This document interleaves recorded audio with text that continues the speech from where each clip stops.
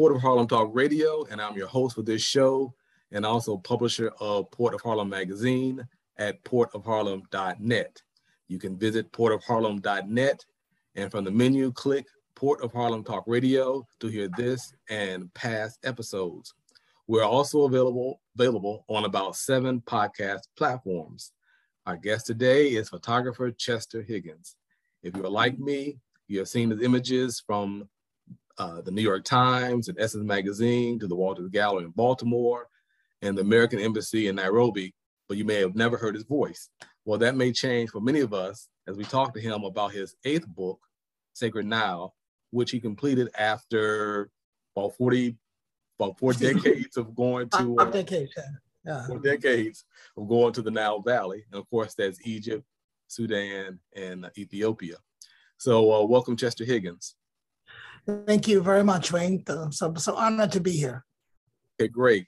So let me start off by asking you, or at least stating that many of our readers and listeners are very familiar with the teachings of Doc Ben, Tony Broader, who lives in Metro DC, of course, and others.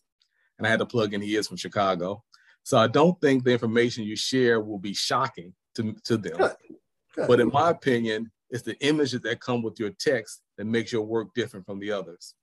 Thank you. So let's start talking about the awakening moment or the awakening moment. Many of our readers and listeners probably have had their awakening moment. So, and some of those who haven't had theirs will probably have theirs in the next 30 minutes. So let's start talking about the awakening moment. Let me share my awakening moment and then let's dive into yours. Firstly, mine was when I was hearing Doc Ben for the first time in Iowa and thinking the man was absolutely cuckoo. In particular, I remember his speaking of the Nicene Conference of 325 AD as the place where they decided Jesus was born a virgin birth. And he said, and I sort of quote paraphrase, and they did not have a pelvic bone to prove it.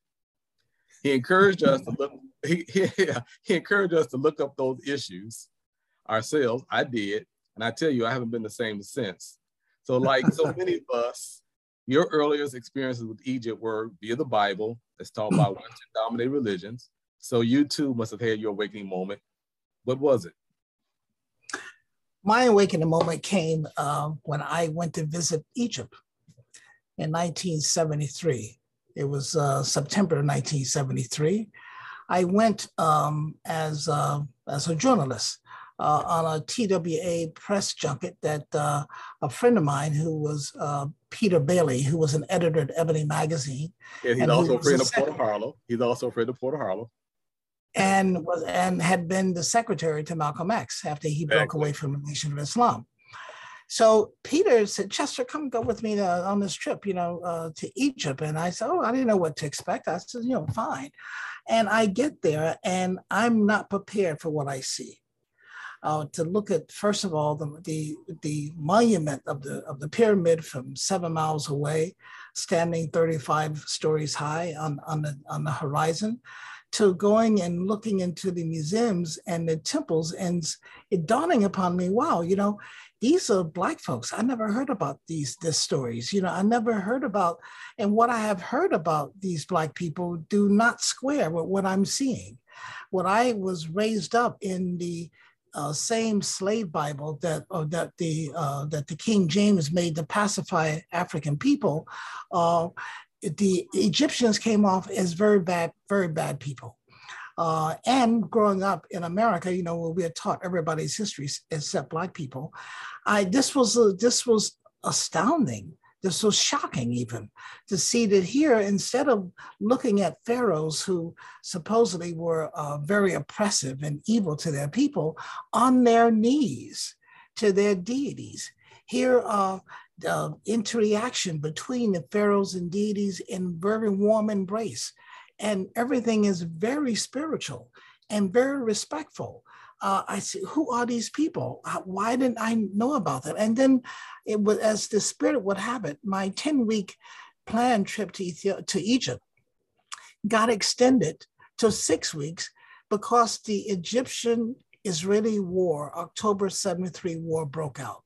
And I was stuck in Luxor.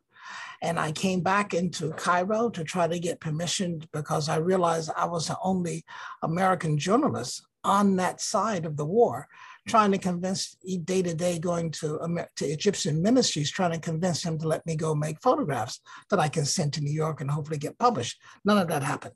But in the meantime, my being stranded in Egypt because of a war gave me more time to absorb more of what was around me. So a 10-day trip became a 6-week trip.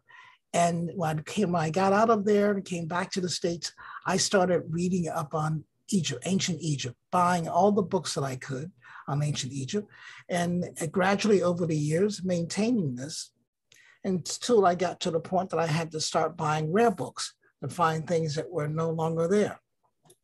And then joining different organizations. And I came to hear about Dr. Ben. I had been a student of Dr. John Henry Clarke.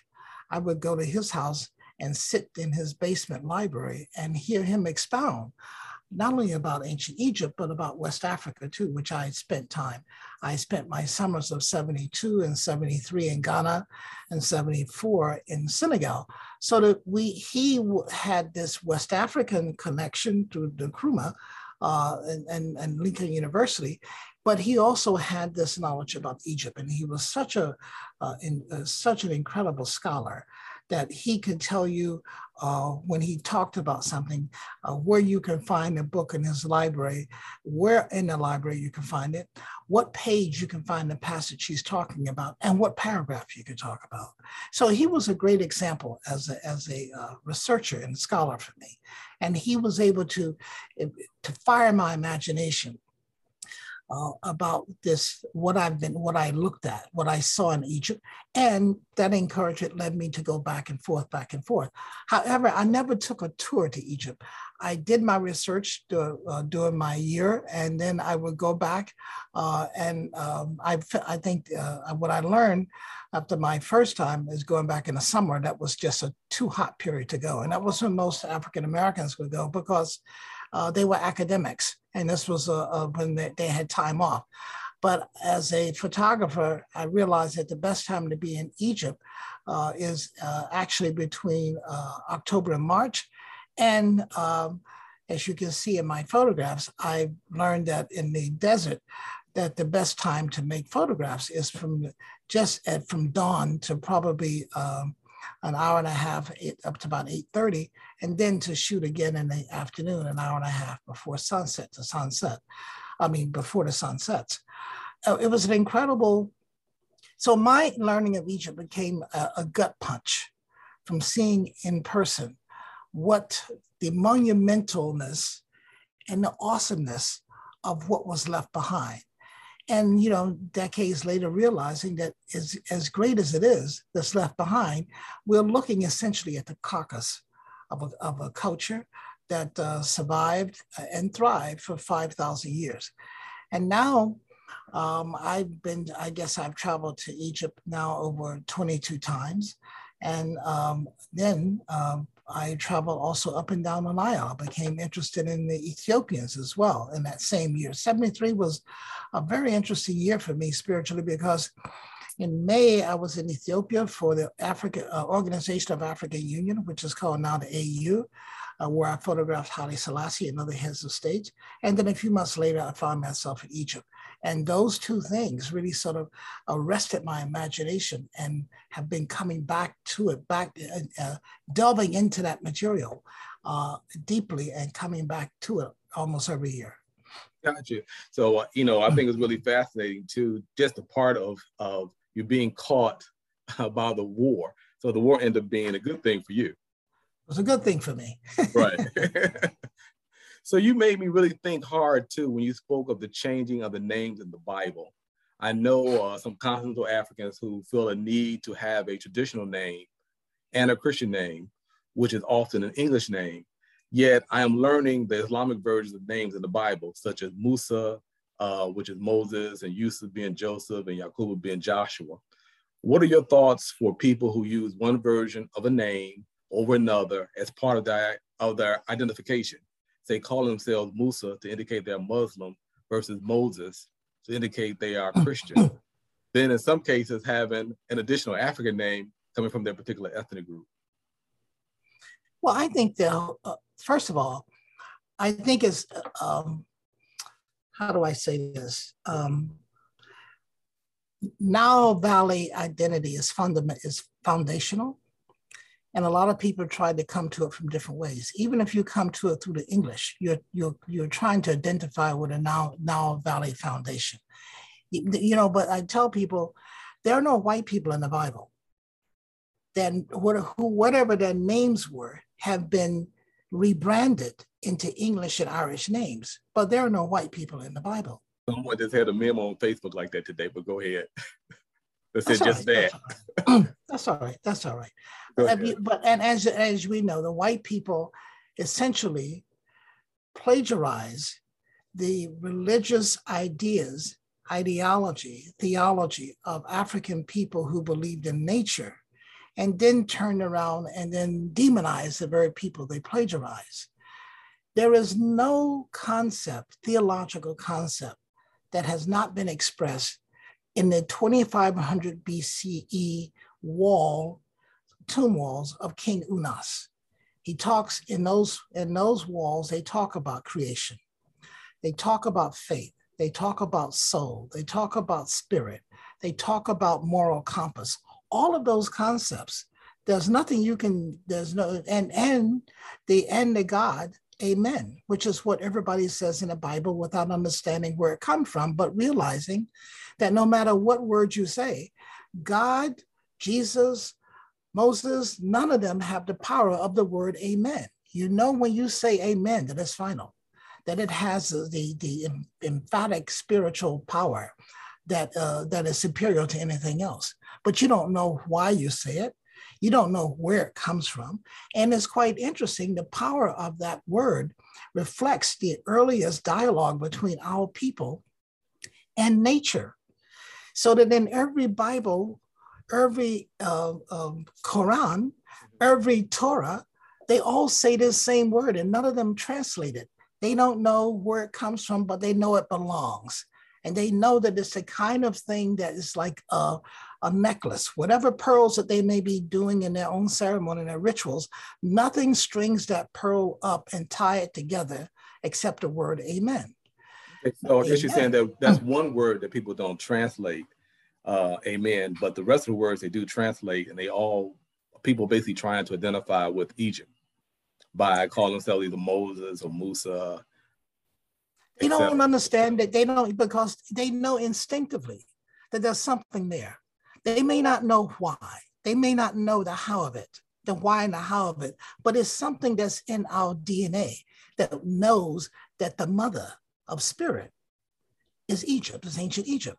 Yeah, and they're all trying to connect back to Egypt, but they may use different words to connect. Right. They may use the same, the name is the same, but they may pronounce it differently to connect to Egypt, you're saying. Right. And we know that, Egypt is not the name also of the people or the place, but, there again, it's people trying to make a copy that works for them. But every copy that they have tried to make work for them, because you have to remember, 2500 BC, what was the culture in Europe? It was tribalism. It was not even a civilization yet. And Egypt had been civilized already for several thousand years. So and had been exporting their culture to other far places, trying to civilize the rest of the world. So the rest of the European world gradually said, oh, wow, we like those buildings that we call, that have columns in front of it. We like those buildings where you make a temple because it makes sense that you make a resonance, a celebratory chamber that's worthy of God's presence. So we'll copy that too, huh? We copy all of that. And then they try to make their own religion after the Greeks trying to make their own religion while they occupied Egypt. But their religion became one that it seems like it was just, instead of some sort of thing that was based on a balance of nature, became something that was based upon essentially hoodlums and wicked people who were obsessed with sexual fantasies. So and then the English, you must remember, were enslaved by the Romans. who also conquered Egypt. So we get all of this history of everybody else, but nobody knows and wants to teach our history, because our history is the mother of it all. And nobody has reached the plateau that our history has reached. So it was important for those countries, especially England, all of the countries that wanted to enslave us. It was very important for them to cut Egypt out of the understanding of Africa. It was not possible to enslave people and at the same time tell them they had a great history. So in order to pacify them, they had to come up with this narrative that says, well, you have no history. And that other history that in Egypt that's really out there, we're not going to talk about that. What we're going to do is we're going to create a semantic roadblock for you. And we're going to give you in this Bible that these people are the worst people there are. Now, you have no reason to question that unless you know better, unless you know the terrain of the history, unless you've been there and seen it. And that's why my picture is so important, because I'm not trying to tell you like Dr. Ben or Dr. Clark told you. I'm trying to show you evidence that you can see for yourself. And that if you had to go find that evidence, you know where it is, what it looks like, and you can know the significance of it.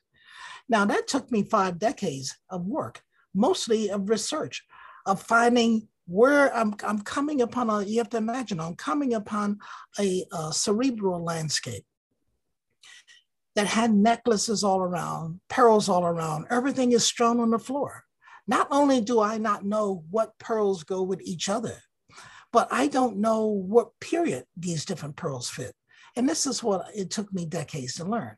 By studying Egyptology, to knowing, yes, I'm attracted to what Dr. Ben is saying. I'm attracted to what Tony is saying, what Dr. Clark is saying, but I have to, but I'm a visual person where I want to show the proof of it as a scholar. I think the big difference in your book is that you actually see the pictures. And one of the things you showed, you're visiting the pyramid of Unas. I think you pronounce it Unas, the king, and it's home of the people should look and tell people to Google that word, UNAS. I would suggest that too, but it's home of the earliest known Holy Scriptures with texts on how to get to the afterlife. When you saw those texts, how did that affect you? Well, the texts look, for lack of a better word, they look magical to you. They mean something. They're very significant. And I had to go find a book to tell me what it said. And as I began to read it, it's different from how we expect sacred text. Our sacred text is really a compilation of witness statements. The Egyptian sacred text is a compilation of how we understand nature, how we fit into nature as a divine force, and how we try to replicate that divinity and that balance in nature. So it's a different kind of headset, and that takes a little to get used to. But then as you get beyond that and having an understanding of the Bible, but especially the metaphors of the Bible, is how you begin to understand the Egyptian text, because it's all symbolism and metaphors. And then you begin to look, that goes back and forth, the metaphors between what the Bible talks about, and then trying to understand this. But what you get a sense of ultimate respect for the sublime understanding and expression of oneness with nature and oneness with the divinity of nature. And that's just incredible. When we talk about the awakening, that was another one of those awakenings. Not a minor, but a sub-awakening. Was reading about it being 2,000 years older than the Bible, and then looking at the 42 commandments, or I think it's called Ma'at or Ma'at. The declarations of innocence. Right, and how they're so similar to the 10 Commandments. And then being told to go look at Acts 7:22 and saying, oh, yes, now I see the connection. When Acts 7:22 says Moses was learned in all the wisdom of the Egyptians, as was mighty in words and deeds. And you look at those 42 and say, wow, they're so similar to the 10 Commandments. That was because the 10 Commandments come from the Egyptian, because the Egyptians were the first to establish a moral code of behavior. The Egyptians understood that we humans, we have a lot of possibilities, but we also have a lot of defects. You know, we don't really like each other, number one. We can cause a lot of problems with each other. Wars, disagreements turns into wars. And I think the Egyptian priests took it upon themselves that how do we maintain divine balance in civil society? And how do we replicate that from the heavens? So then in order to do that, how do we come to agree upon a common set of moral compass that we can all feel that we're safe with, and that we're safe with each other, and that help give some predictability to our behavior that is not in the realm of disorder. That same philosophy was translated into the Holy Bible, where they took 10 of those declarations of innocence to make the 10 commandments, and they put the other 32 in the book of Acts and distributed around the Bible. If you don't know that, it doesn't matter. It won't stick out to you. But if once you learn that, then you begin to do what you just said. You begin to point out, oh, I see this, I see that. You know, the Holy Bible is a Holy Scripture is an African thing. We invented religion. Everybody came, we have hundreds, the Egyptians have hundreds of books about theology and hundreds of chapters in those books. So obviously when you begin to learn those chapters, you realize that the editors who made what's called the Old Testament cherry-picked. Those who made the New Testament cherry-picked. Our people, even though the English tried to make a Bible that would pacify us and tell us in 64 passages that we should be okay with slavery and oppression, we cherry-picked too. Yes, we cherry-picked the story of Moses because we felt that we wanted to be liberated from oppression. We felt worthy of this liberation from oppression. But no, we did not like the Ephesians parts that say, you know, honor and obey your master. So but our DNA, there was something in our DNA that says, okay, I know this is coming from me. I know this makes sense. It makes sense in a spiritual sense, not in a ideological sense. The ideology, our people, without knowing, they just didn't pay attention to. But the spirit, knowingly, they pay attention to. That's why our people are the only people who are really more dedicated to spirituality and religion than any other people that I know of. So speaking of what people see and how they interpret things, not often people talk about the image of two men embracing each other in the causeway of the tomb of King Unas. It is said to be the only tomb in the cemetery where men are displayed embracing and holding hands. Did you see the image, and what was your interpretation of it? Well, yes, but there are other images too, and other places in Saqqara where men are holding hands, where you wonder if they are brothers or lovers. But I think it's a brotherly thing, especially you see it fundamentally, you see it with the king embracing and being embraced by the deities. The king has the responsibility of maintaining a relationship with the deities, with the forces of nature, the forces of God, and on behalf of the people. So that's why you see these illustrations where the king or the queen is embraced by the deity as a symbol of I chose you. And by extension, I choose your state, I choose your people. This is where the chosen people come from. It comes from this visual concept that we see around in Egypt.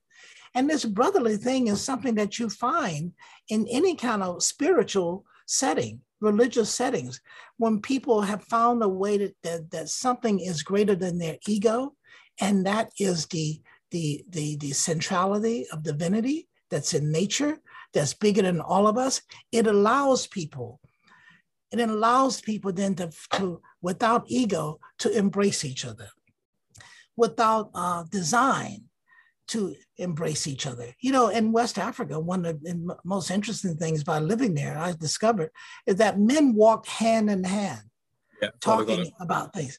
Yeah, that's one part. I mean, we had a discussion about the tomb, and I'm not going to pronounce his name because I'm going to get it wrong, but there's an article on portalharlem.net about that, and that how it's really difficult for a person in today's time to interpret exactly what that picture means, but two guys holding hands and the wives and the kids are to the side, because you're not there.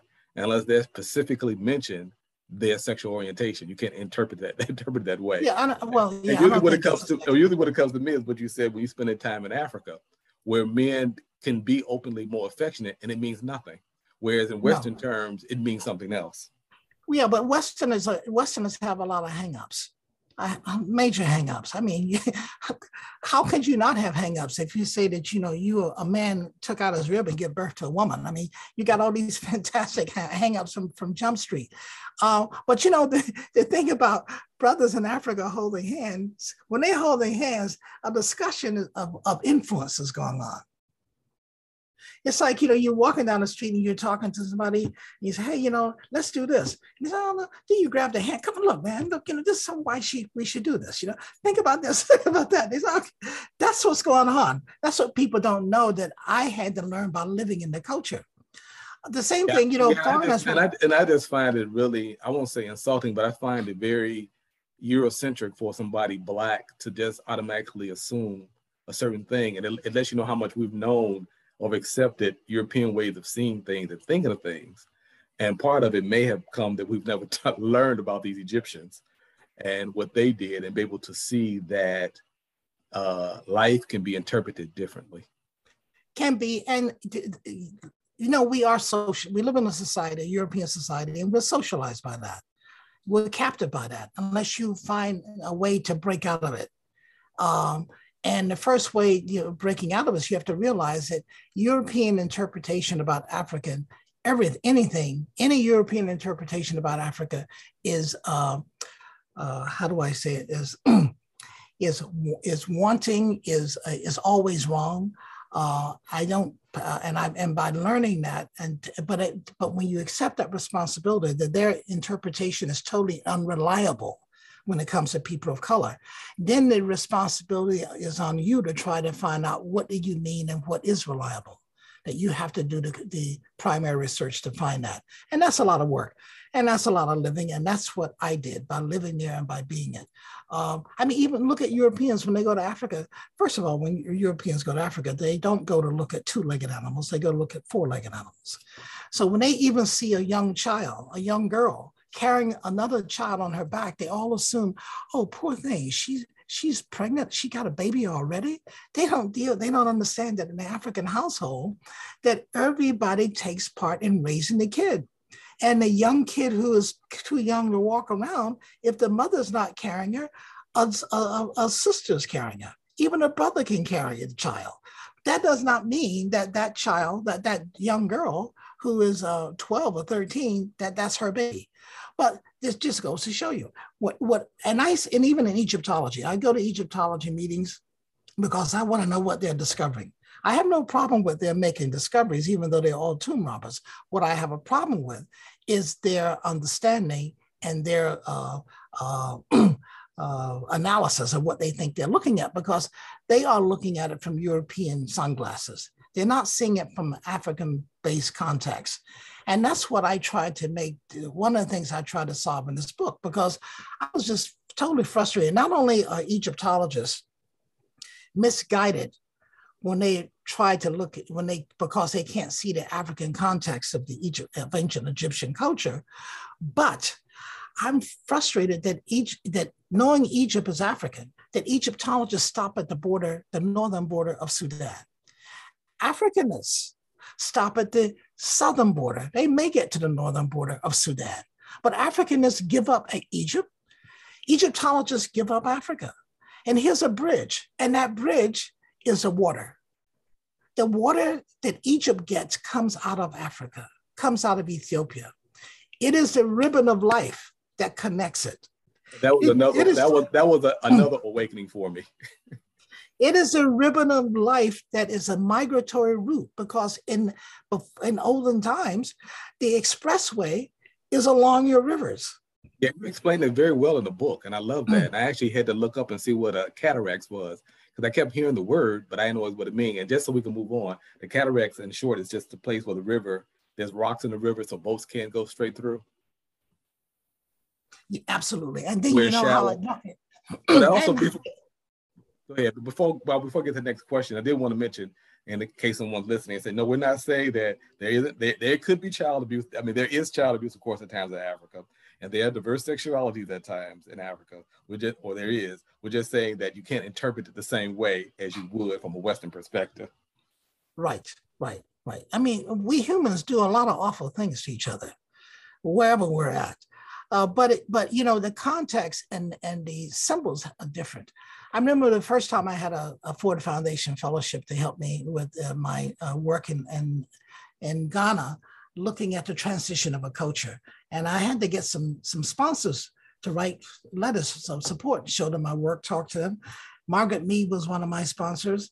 And then Elliot Skinner, who was an ambassador, Black ambassador to Upper Volta, was a sponsor, and he was head of the Department of Anthropology at Columbia. So I go to Elliot's office and show him my work, and Elliot looks at me and he says, yeah, and he's lived in Africa, he's West Indian.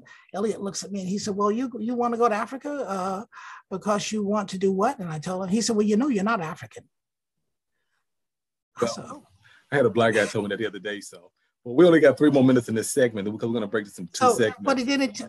But the important point he made was this: you need to read this and this, because when you walk into a yard, there are signs that tells you what these people believe and what's going on. And unless you know those signs, you walk right past them and you miss all of that information. So I had to learn the culture. Exactly. That's what I'm saying. You have to learn, we're agreeing with that.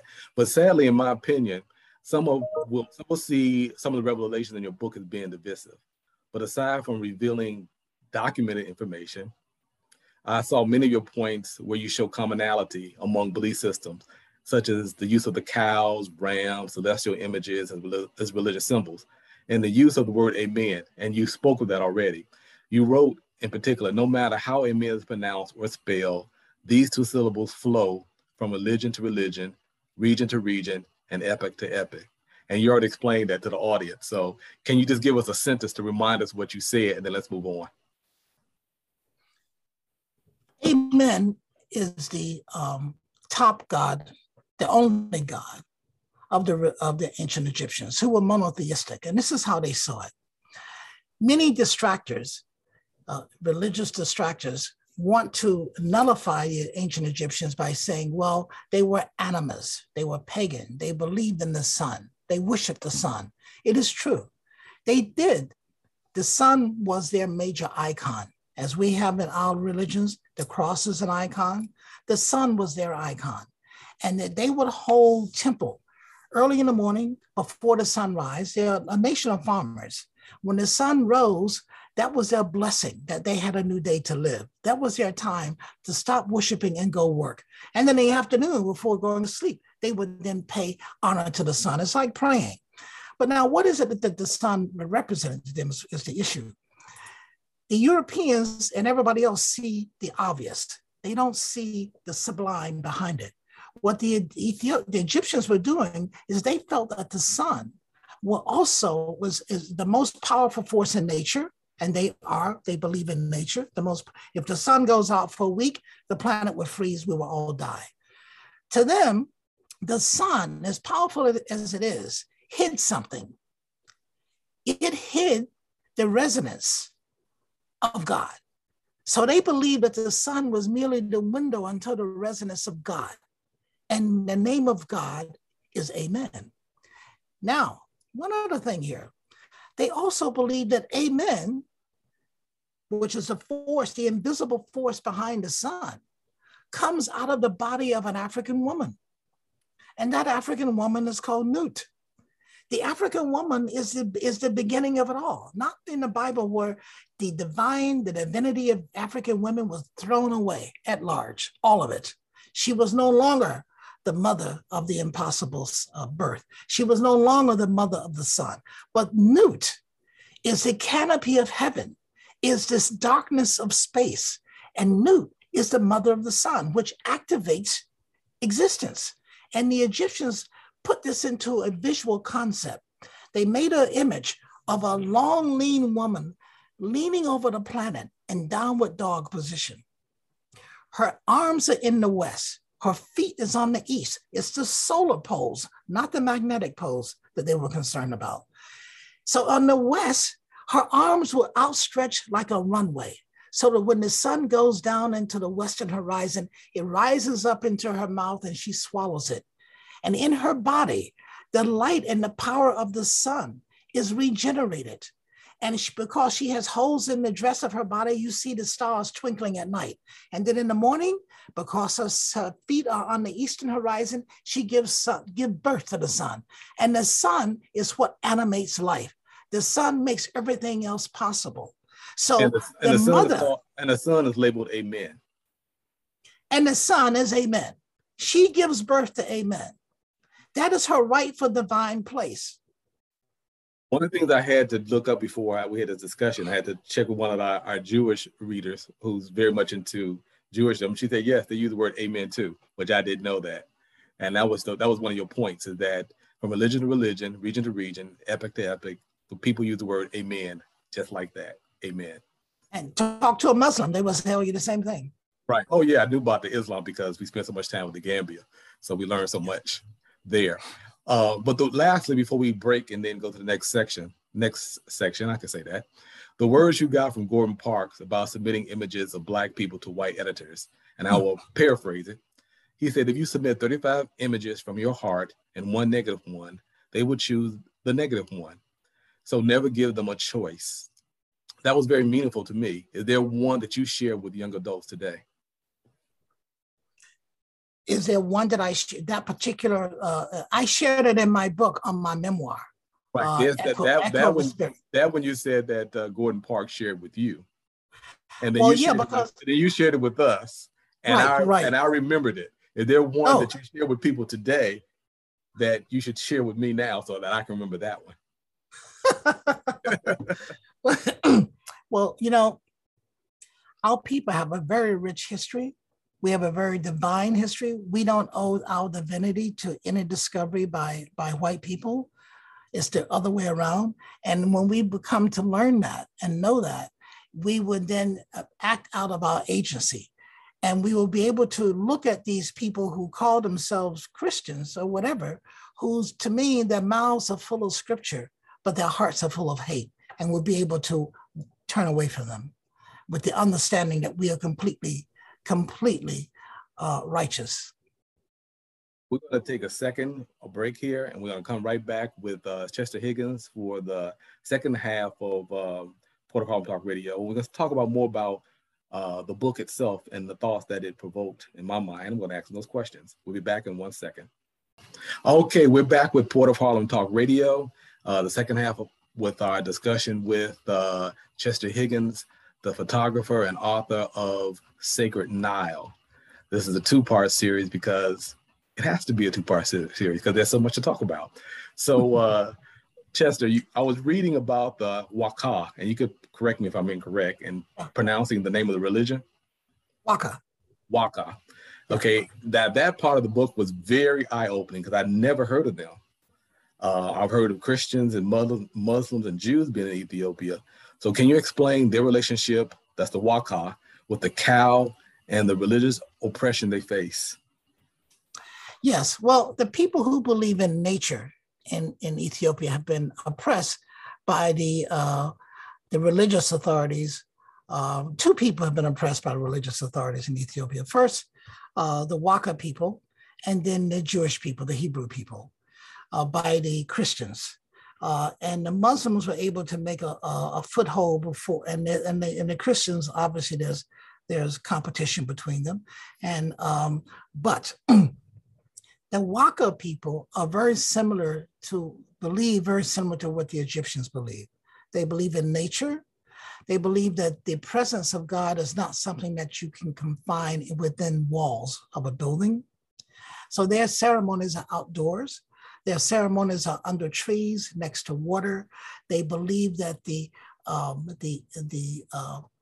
interconnectedness of divinity. So therefore, the cow is very important because the cow gives the life-giving fluid, and that is milk. Water keeps you alive, but also milk is a necessary thing that's produced by an animal that keeps you alive, the mammals. And that whenever, and that particular cow image of the mother is replicated in Egypt in Hathor, and it's replicated in the Holy Bible. When you look at any manger scene, there has to be two animals there. One is a cow and one is a lamb. So the symbolism has shifted over, but people didn't know what the symbolism meant. That, if they are animal worshipers, then why these animals show up in Christianity? But the history of them all come back out of the belief, people who believe in nature. Waka is the name of the sun. They, instead of calling the sun Amen, they call it Waka. Okay. And because they believe in the balance, they call Nut, behind the sun, Fana. So the complete expression is Wakafana. These are people who believe in Wakafana. They believe in the male energy of the sun and the female energy of Fana. So the male energy is the activator, which activates existence. And the female energy, Fana, is the one who gives birth to the activator. Well, that was one of the precious things about having pictures in the book, because I was able to see all of that. But again, the thing that makes the book so precious is seeing the pictures, such as seeing the similarities between the sacred staff of the Oromo elders and Thoth, the depiction of God by the Thoth is one of the gods, the Egyptian gods, or depiction of one of the Egyptian gods. How did you come about knowing the similarities between the staffs of the Oromo elders and Thoth? Well, I have a good friend who's a historian, Ethiopian historian and linguist, who was a very important resource in this project, Haidu Haptu. And I've known Halu and his family, I guess, since the 70s, when he and his brother Alam lived in Harlem and taught at City College. And of the two, his brother Alam was more interested in politics, and Alam was more interested, and Hailu was more interested in ancient history.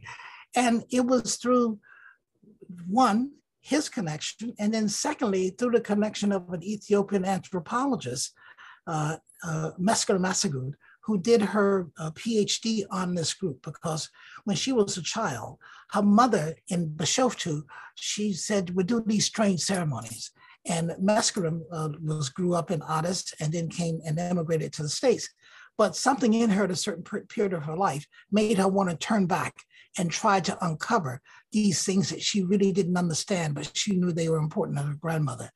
That research and Heidi's research are the two things that allow me to dig deeply into this Oromo Wakafana religion and see these elements.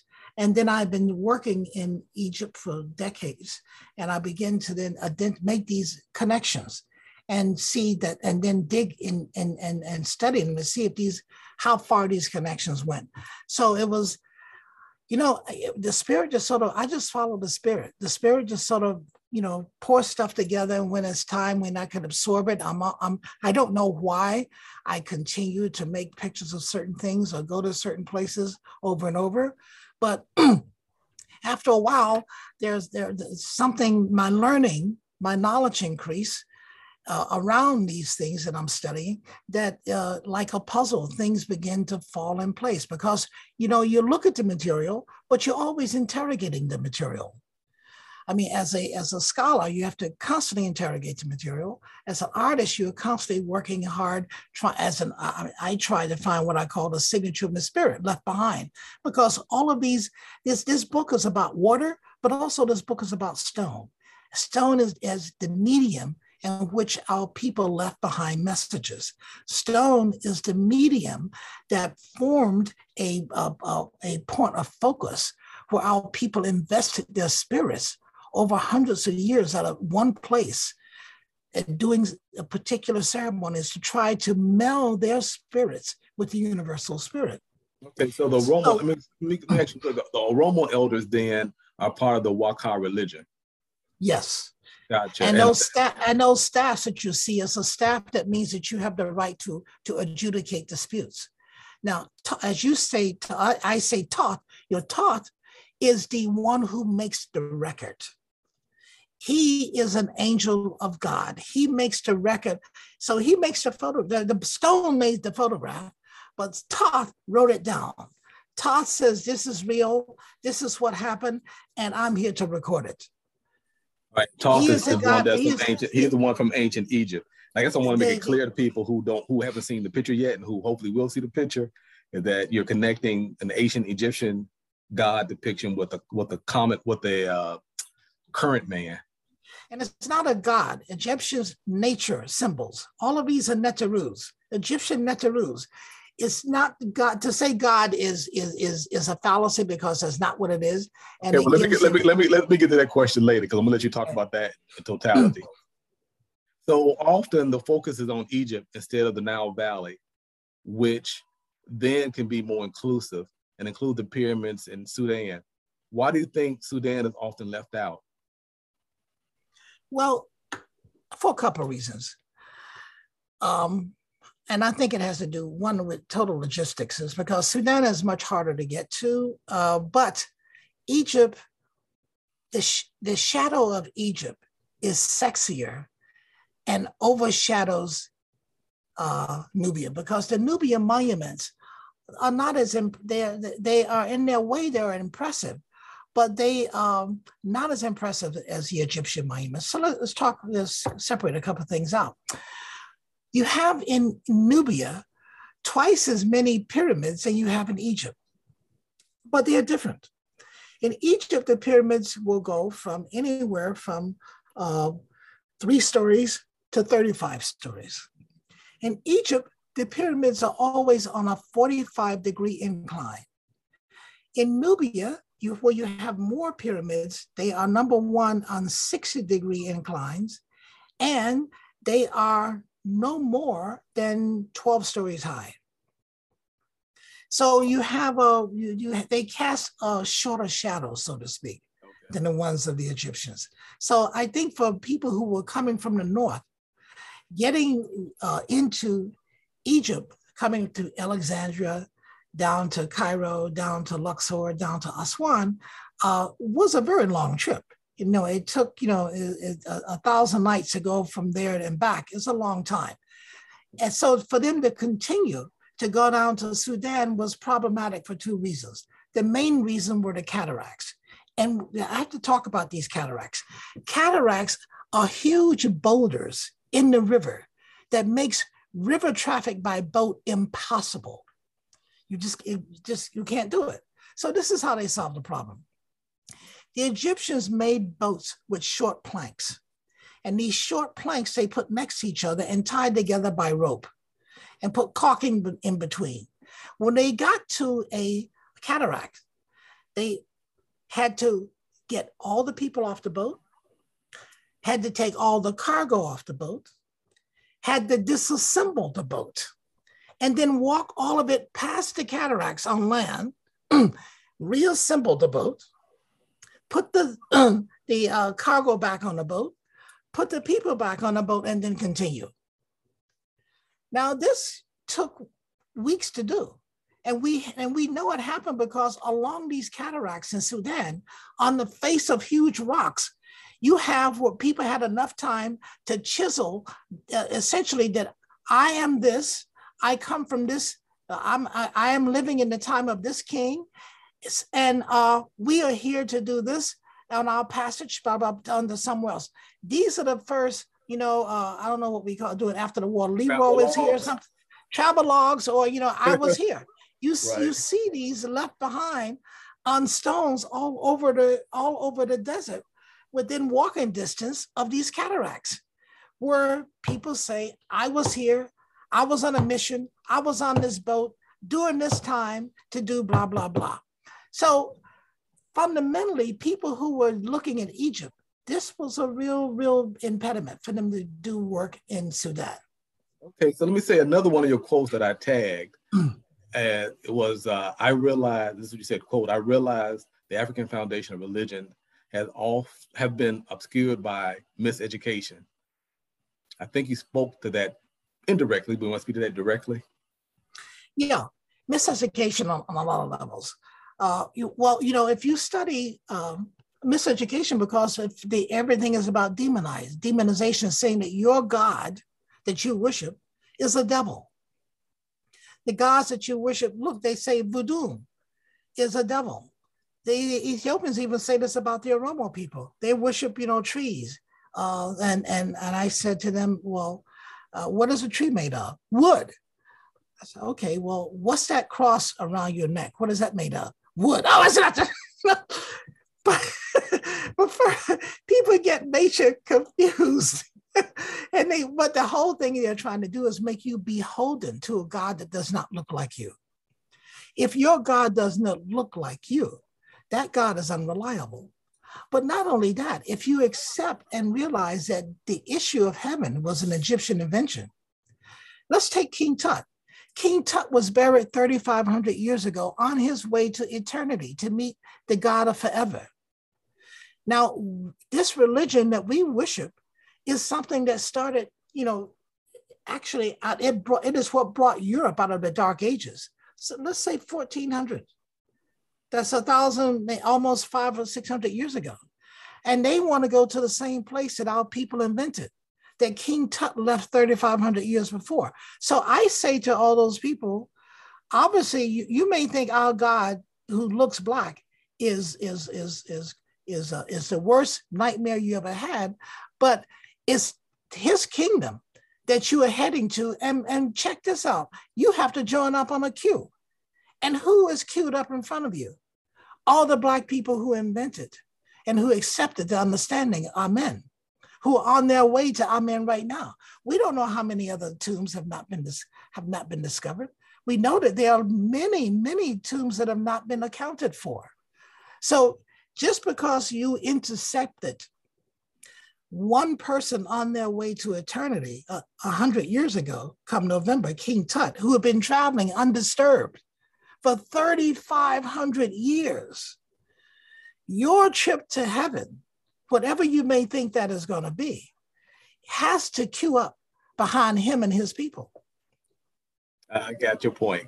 Okay, in your book, you also said of Egypt, you are in the place of living, but the dead won't go away. No. When did you come? When did you come to that feeling, and how? It's over time, because I think at first, you're captured with the reality of it. Oh my God, I'm faced with this. But then, when you begin to lean back and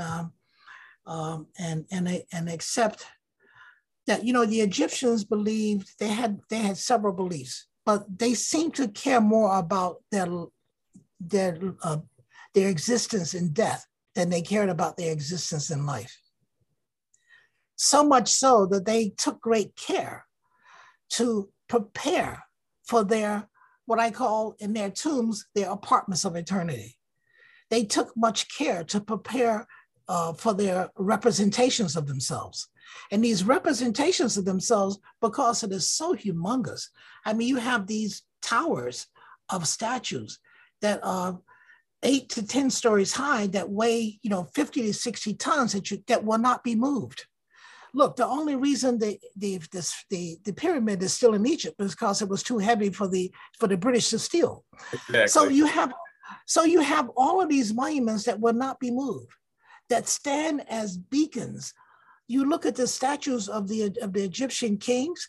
These kings, to me, if you see them, they're looking out on a horizon. They are completely unaware and could care less who's around them. These kings are looking at the waves of time, and the waves of time exist, and humans are running around, and humans will live and die, and these things will continue. Someone said, time, man fears time, but time fears the pyramids, because no matter how much time comes, the pyramids are still there. So one of the questions I had that wasn't from the book was about the funerary chapels. I think they call funerary chapels or funeral something. The memorial chapels. Yeah, but did they build those as soon as did they start building them as soon as the king or queen became into existence, or at what point? What legitimized an Egyptian king was that the first thing he had to do was start preserving the memory of his predecessor. And his power comes to him gradually. And his power is fully invested once he has produced suitable memorials for his predecessor. So that you would have, even though a king may start a temple, like Seti, Seti the first temple was started in Abydos, but he died and it was finished by his son Ramses. You may have the same thing with Ramses, the memorial temple of Ramses the Great, but it was also finished by his son. This is part of their culture, that you do not become a full king. If I can recall, and I may be recalling incorrectly, it might have been King Tut or some other king. They died even before the funerary temple was finished, and that temple was a temple where they were going to not cremate his body, but preserve his body. Well, that has happened too. I mean, look at King Tut. I'm asking you that. So they're correct that sometimes they will build these temples to preserve the body or do the preservation process, but the temple may not be completed by the time the person dies. Well, I haven't heard about that in the temple. I've heard about that with tombs, that because we've seen tombs that were not completed. When the pharaoh comes to power, the what I call the mortuary industrial complex of ancient Egypt, the first thing that starts happening is that a tomb starts being constructed. And depending on how long the pharaoh lives, usually determines how big that tomb is. They just keep digging, the miners keep working. But there have been tombs that we have been in that you see that it was not finished in time for the burial. The burial was made, but all the other chambers had not been finished. And then in different levels of unfinishedness.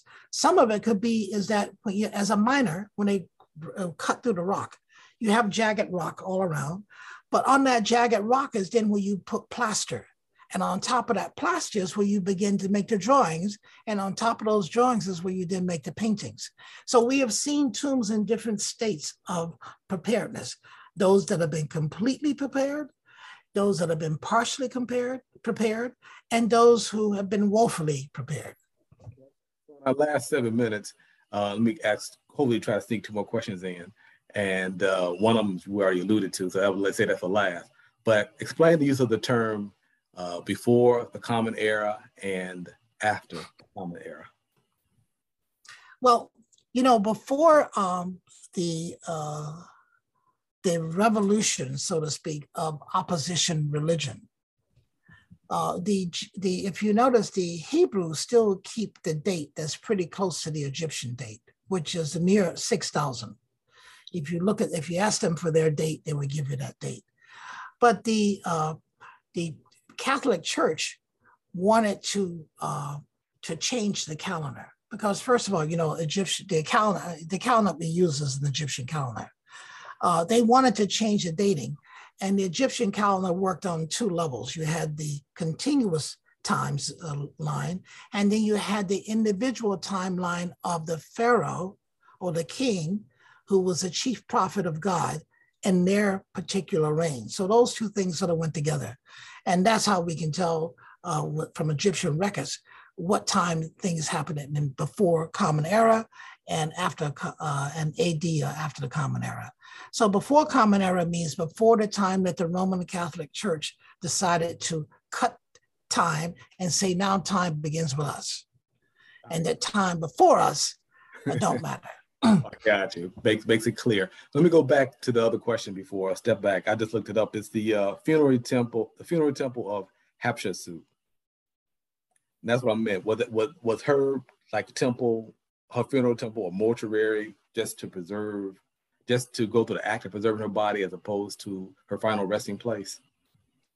Well, first of all, her temple exists. It's the most modern looking temple in Egypt. It's a humongous temple. It's on 3 different levels.